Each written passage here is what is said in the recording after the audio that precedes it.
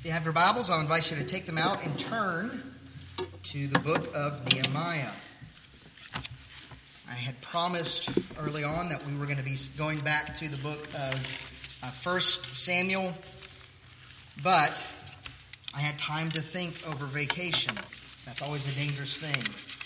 And as I got to think about the new year and about our church, I thought it would be helpful for us to study the book of Nehemiah.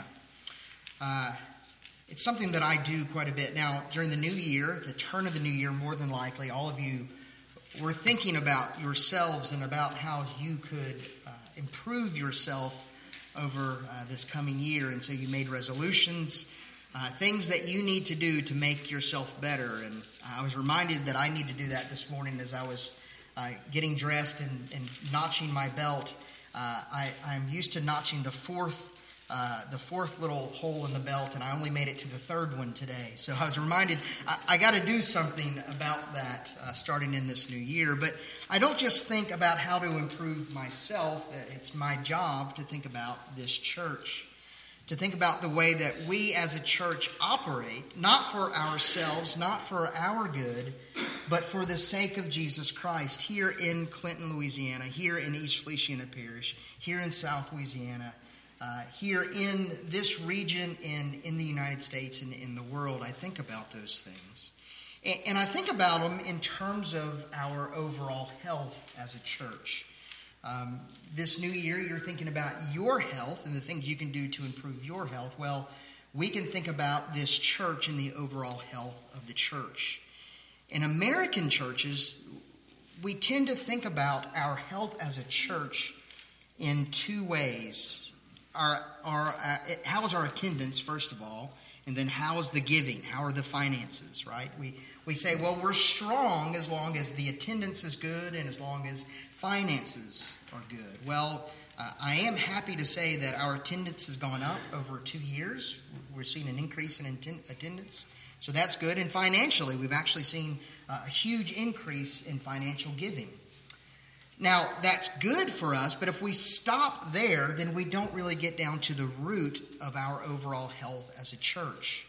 And one of the things that I want to avoid is just looking at the numbers, the bare numbers, and saying that this is an indicator of us doing okay. And the reason for that is because the largest churches in the United States, the ones with the most attendance, are also, and the ones with the most money, happen to be the churches that are the least faithful to the Scriptures, okay? So we need to be careful in just looking at those two numbers and saying that we are healthy because attendance is up and our finances are okay and stable. So there are two questions that I want to ask, and I want to ask this not just today, but over the next 10 weeks as we study the book of Nehemiah. Are we a healthy church? First of all. And then secondly, how long, if we are healthy, will we be a healthy church? Because it's fine to be healthy for today, but what if next week we're not healthy? And those two questions, I'm asking those questions and I'm looking at the Scriptures as a way for us to gauge where we are and then where we're going to be in 10, 15, 20, 30, 40, 50, 60, 100 years from now, when none of us are here.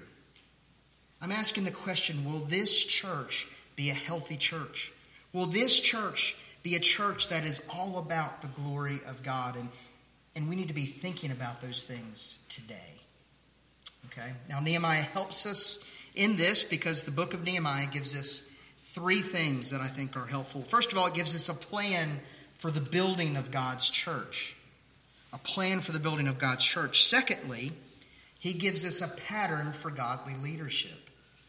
And then thirdly, and this is probably most importantly, he gives us the promise of God's victory. Those 3 points, a plan for building, a pattern for leadership, and a promise of victory, those aren't the 3 points for today's sermon.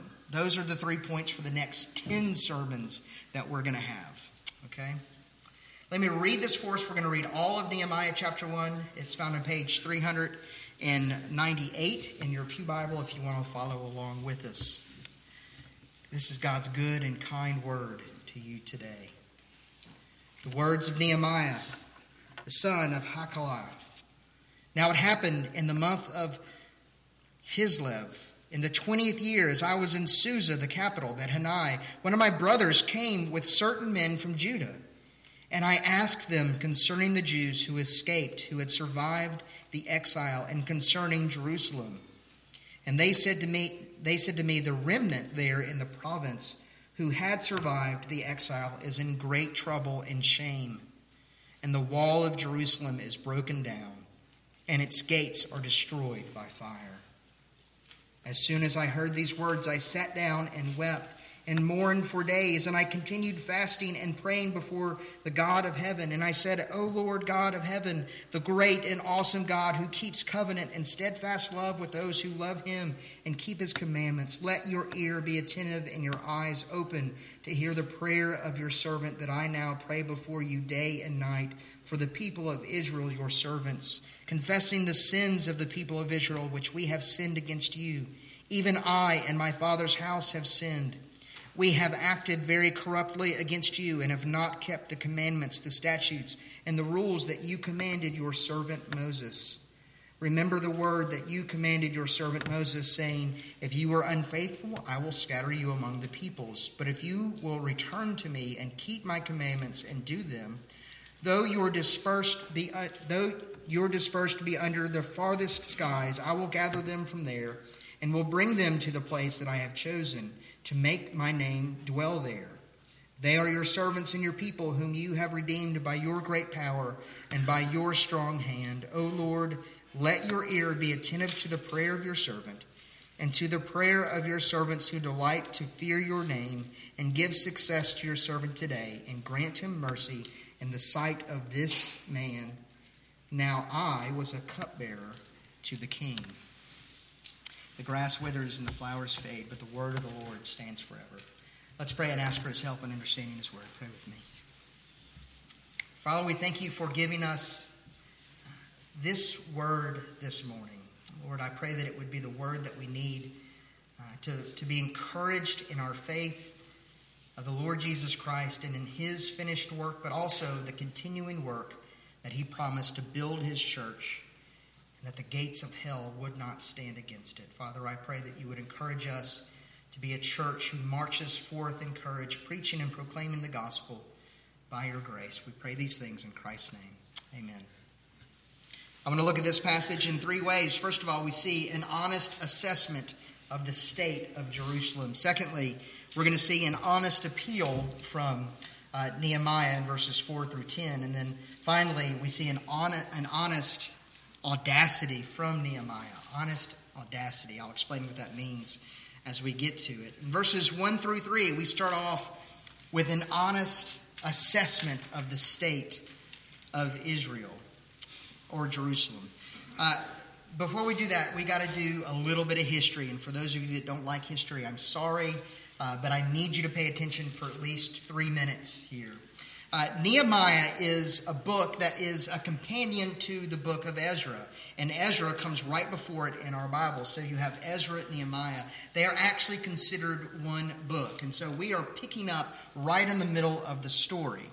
And the story starts with Ezra going back to Jerusalem to restore worship in the temple. And so the book of Ezra is all about Ezra and his attempt to do that, to restore worship in the temple. And then Nehemiah picks up 20 years later, after the worship has been restored, and Nehemiah is there in the capital of the Babylonian, or not the capital, but one of the cities, the great cities of the Babylonian Empire, Susa. It's a citadel city. It's kind of a vacation place for the king. And there is Nehemiah. He's in Susa. And these guys come from Jerusalem. His brother comes, his relatives come, and he asks, how is Jerusalem doing? Nehemiah is a book that is given to us as wisdom literature. Typically, the way we think about a book like Nehemiah is that it's history. It's reporting something to us. But the ancient Jewish people, they didn't think about it that way. Even today, Jewish people don't think about Nehemiah as history. It is wisdom literature. And if you had a Hebrew Bible, you would not find Nehemiah in the middle of your Old Testament. You would find it at the end. It would be Ezra, Nehemiah, and then Chronicles as the last book of your Old Testament. And the reason why it's put there is because it isn't a book that's reporting the history of the Israelites in Nehemiah going back to establish the walls of Jerusalem and to rebuild the city. It is actually a book of wisdom for how you can live in light of what God is doing in the world that is marred by sin. It is actually a book of hope.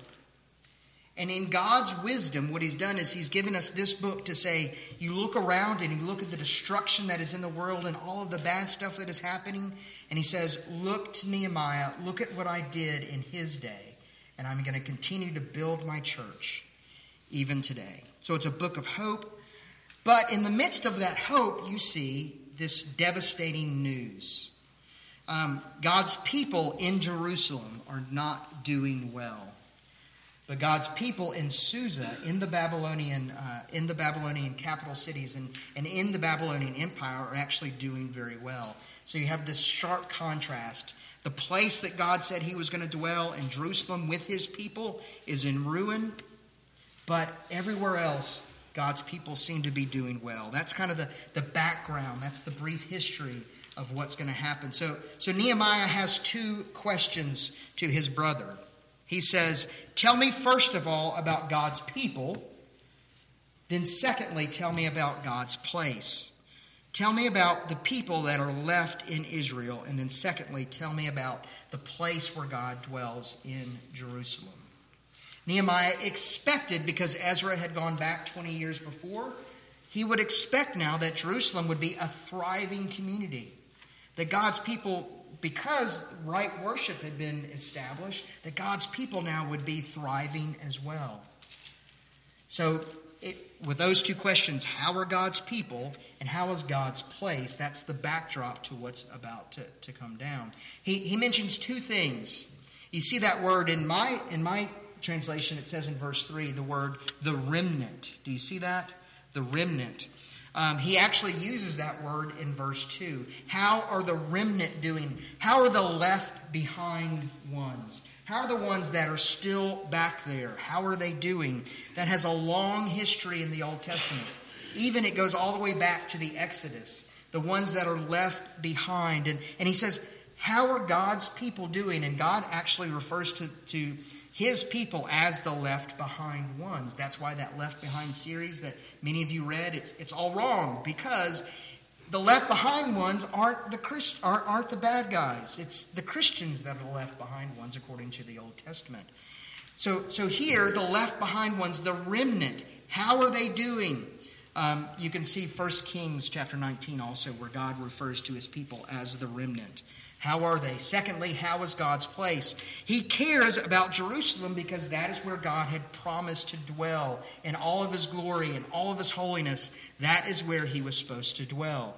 And you see Nehemiah's heart here. He cares about God's people and he cares about God's place. Now get the picture of this. Nehemiah is living in Susa. He is living in the lap of luxury.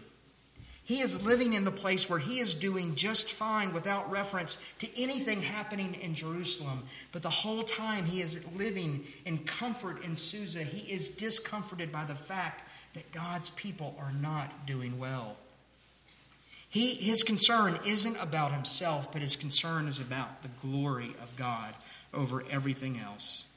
And he's concerned about God's agenda, not his own. I think that's important for us. Living as we do in luxury in the United States. Even the poorest among us is living in luxury. That's an important thing for us to remember as we are living here. We need to think about not our agenda, but God's agenda for his church and for his kingdom. And think about the ways that we can help him in serving him for his agenda.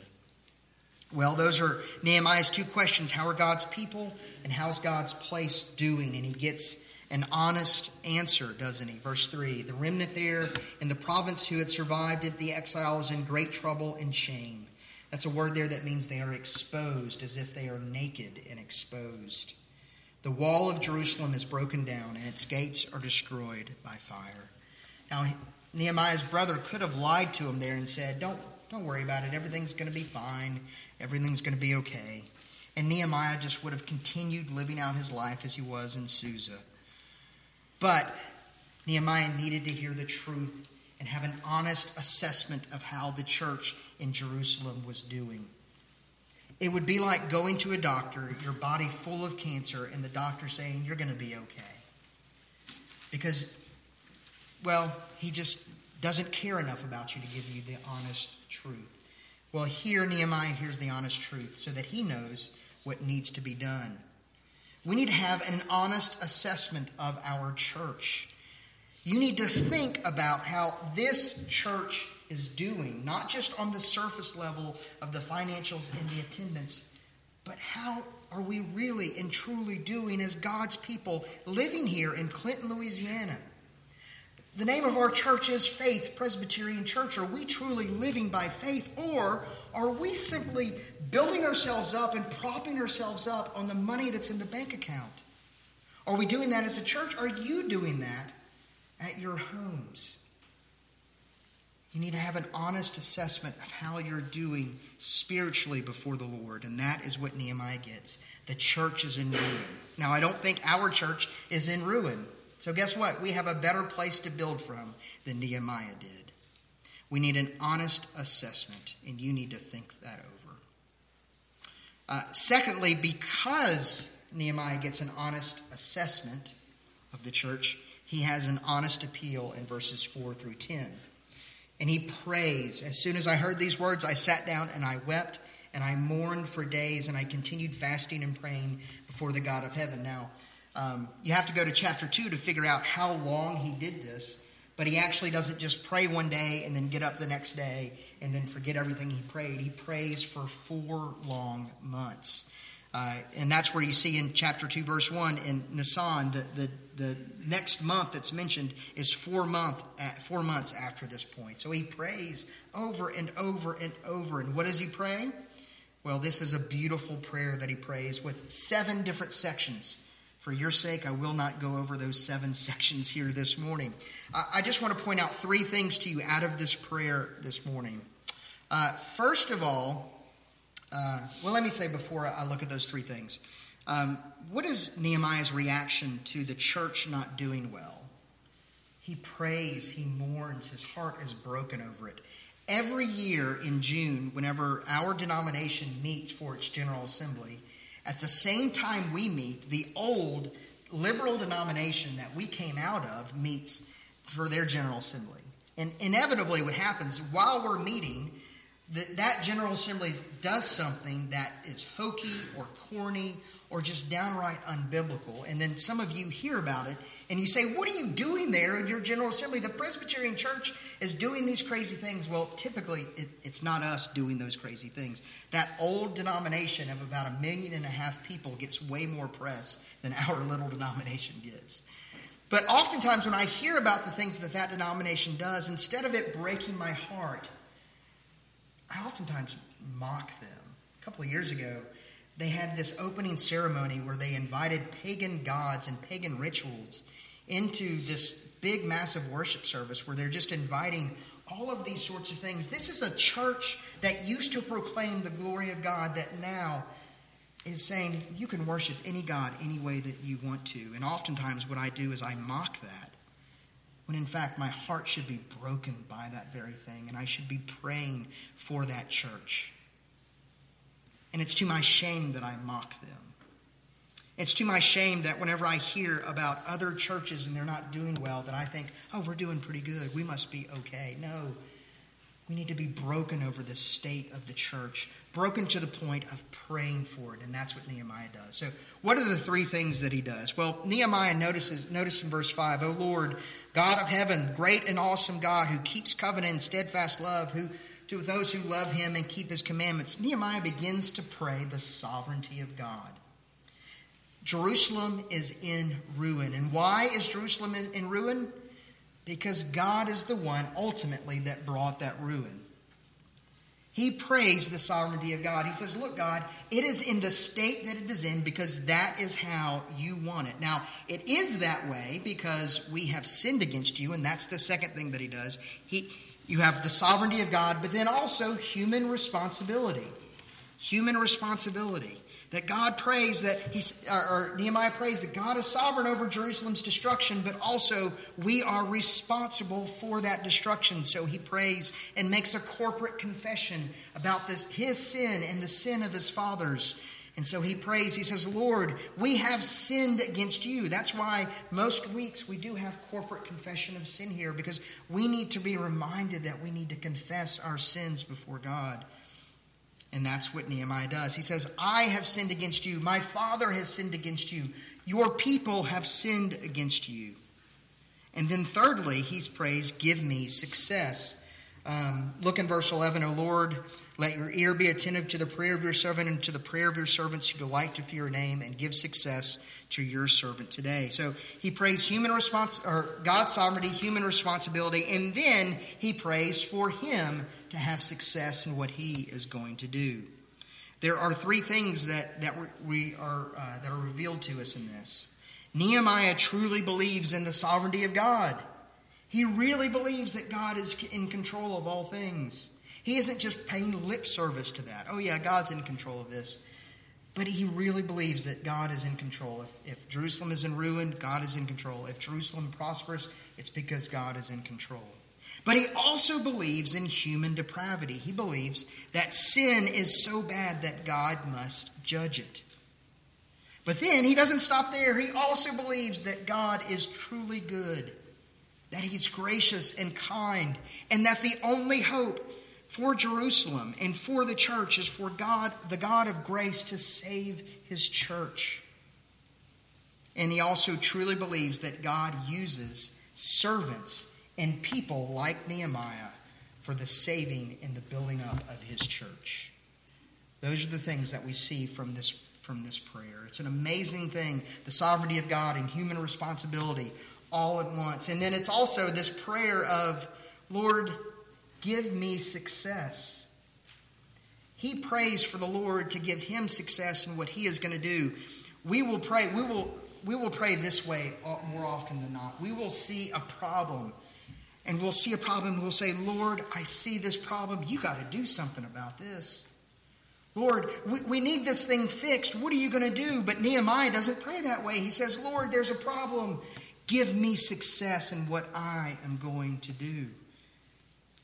This isn't just a very generic prayer. This is a specific prayer for God to give success to this man for the plans that he is going to make and the things that he is going to do. And that leads us to the third point. We see an honest audacity here. Nehemiah is very audacious in this prayer because what he's saying is, Lord, I'm going to do something for you. He stands up and he says, I'm going to do this thing and I need you to give me success. But it's audacious and it's a little bit presumptuous, but it's honest because he understands in order for him to have any success whatsoever, God is the one that has to give that success. You see, Nehemiah can't just will that kind of success. That's the way that we tend to think. We tend to think that if we're going to have success, we got to be really good. We got to use all of our ability and do the best that we can do. But Nehemiah doesn't believe that. He believes that in order for him to have success, God is the one that's going to have to use him to do it.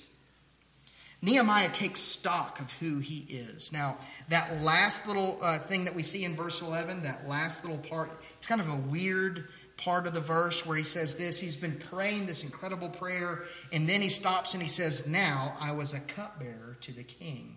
That's a strange little thing to throw in there, isn't it? A little tidbit. It's important, but it's kind of weird because it doesn't follow along. Why does it matter that he was a cupbearer to the king? Well, here is a Jewish man who has a very important position.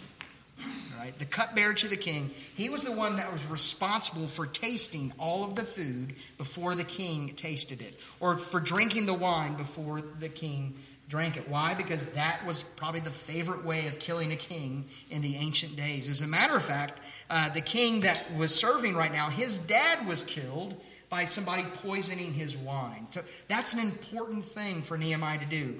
Every time before the king ate, Nehemiah would eat the king's food or drink the king's wine to make sure that the king didn't die. That's an important position. And yet he was a slave. He was a slave man to a pagan king. He had no rights in and of himself. He had an important position, but as far as his person, he was not very important. The cupbearer was an important job, but as a slave, he was not an important person. But you see the peculiar grace of God here. You have a foreign man in this very important position. Is that a coincidence? You never put a foreigner in this kind of important position because, of course, he would want the king dead so that his people can rise up. But that's not the kind of man that Nehemiah was. Now, why was Nehemiah the man that he was? It's because God made him into that man, a man that could be trusted before the pagan king. Not only that, but slaves in this day, these kinds of slaves that served in pagan courts, they were eunuchs. They were castrated so that they would not try to take over the place of the king or kill the king. It tried to make them docile. Here is a Jewish man who was a eunuch serving in the king, or serving in this pagan king's palace. And I want you to think, probably Nehemiah did not want for that to happen. Okay, and he probably would have been thinking to himself, God, I've been faithful to you, and yet you are doing this to me. What possible good could come out of this? And here you have Nehemiah, the eunuch, the slave, serving the king. And all of it is because God has placed him exactly where he needs to be at exactly the right time. Because there are no accidents in God's plan. There are no coincidences. And neither are you here this morning by accident. Neither are you here because of just some happy accident of history that places you in Clinton, Louisiana at 11:52 on a Sunday morning, on one of the coldest Sunday mornings that there ever will be in South Louisiana. This is not an accident that you are here. You are here by the plan and design of God. You are here by God's plan and foresight that goes back all the way to the foundations of the earth so that you can hear about what he is doing in his church and how you can fit into that. Isn't that an amazing thing that the God of all creation, the God of heaven and earth, who created the foundations of the world and everything in it, planned out for you to be here thousands upon thousands upon thousands of years ago, just to hear this sermon? That's mind-blowing. That's mind-blowing to think about. And by God's design, guess what? You are exactly who God wants you to be. Man or a woman, child, adult, elderly, young, successful, not successful, right? Humbled, proud, or arrogant. Not that that's a good thing, but right, you are exactly who God wants you to be by his grace. And he has placed you here for some incredible purpose. Nehemiah is the kind of man that God uses. And what is he? He's a slave. He's a eunuch. He's a nobody. And so are you. And God delights to use people like you and me for the building of his kingdom. He delights to use us. He delights to use normal people who day in and day out struggle with all of the normal stuff that we struggle with. The Lord delights to use us. And I'm thinking of Isaiah here in Isaiah chapter 6 when he sees the glory of God. And God says, who will I send to share the good, or share really the bad news of the destruction of Israel? That's what Isaiah's message. Who will I send? And Isaiah says, send me. If you're here this morning, God is saying, who will I send? If you know who Jesus Christ is, then your answer can only be, here I am, send me. And we have a better message than Isaiah had, because we have Jesus Christ. I want to conclude in this way, very quickly. I want to say, Jesus is the better Nehemiah. Nehemiah is a foreshadowing of the coming of Christ. Nehemiah is going to go back and build the walls of Jerusalem. Jesus is going to go, and just like Nehemiah, he weeps over Jerusalem. Jesus prays for success in his ministry. But as Jesus prays for success, his success is to go and die It's to go and die for you and for me. Jesus is the better Nehemiah. And that reminded me of Lord of the Rings as I was preparing this. It always reminds me of Lord of the Rings, right? The little hobbits at the end of the first movie, the hobbits are there and they're carrying the ring. And Gandalf gets all the hobbits together and he's like, look, we got to have a group of people. We need a strong man to come forth and to carry the ring into Mordor, to throw the ring into Mordor. And all of the men start fighting and saying, we'll do it because they want the glory. And only the hobbit stands up and says, we'll do it because we want what's right. Well, the good news is you don't have to be the hobbit. Jesus is the hobbit that takes the ring into Mordor, that kills the sin forever and ever and ever. But what happens after the hobbit stands up and says, I'm going to do that thing, all of these men say, we will help in that mission. We need men and women to stand up and say, we will help in the mission of spreading the good news of Jesus Christ. Jesus also is our better dwelling place. He is our better Jerusalem. I don't want to think over these next few weeks about how we can make this a more comfortable place for us to come and worship with each other. I want us to think about how it is we can make this the place where Jesus Christ is proclaimed in his glory. Jesus never promised us comfort this side of heaven. But in Jesus Christ we have rest here and now. So if you have found that rest, I do want to call you to work for the sake of Christ. And then finally, I want to remind you, because this supper we're about to partake in is a reminder that the righteousness of Jesus Christ is ours. By grace, we have been counted as righteous before the holiness of God. And it's only because of the finished work of Jesus Christ. And the Lord's Supper reminds us that it's by his stripes that we are healed and that we have a standing with God. We're going to work to build the church of Jesus Christ because he has done all of the work that we need to stand before him forever and ever. Let's pray.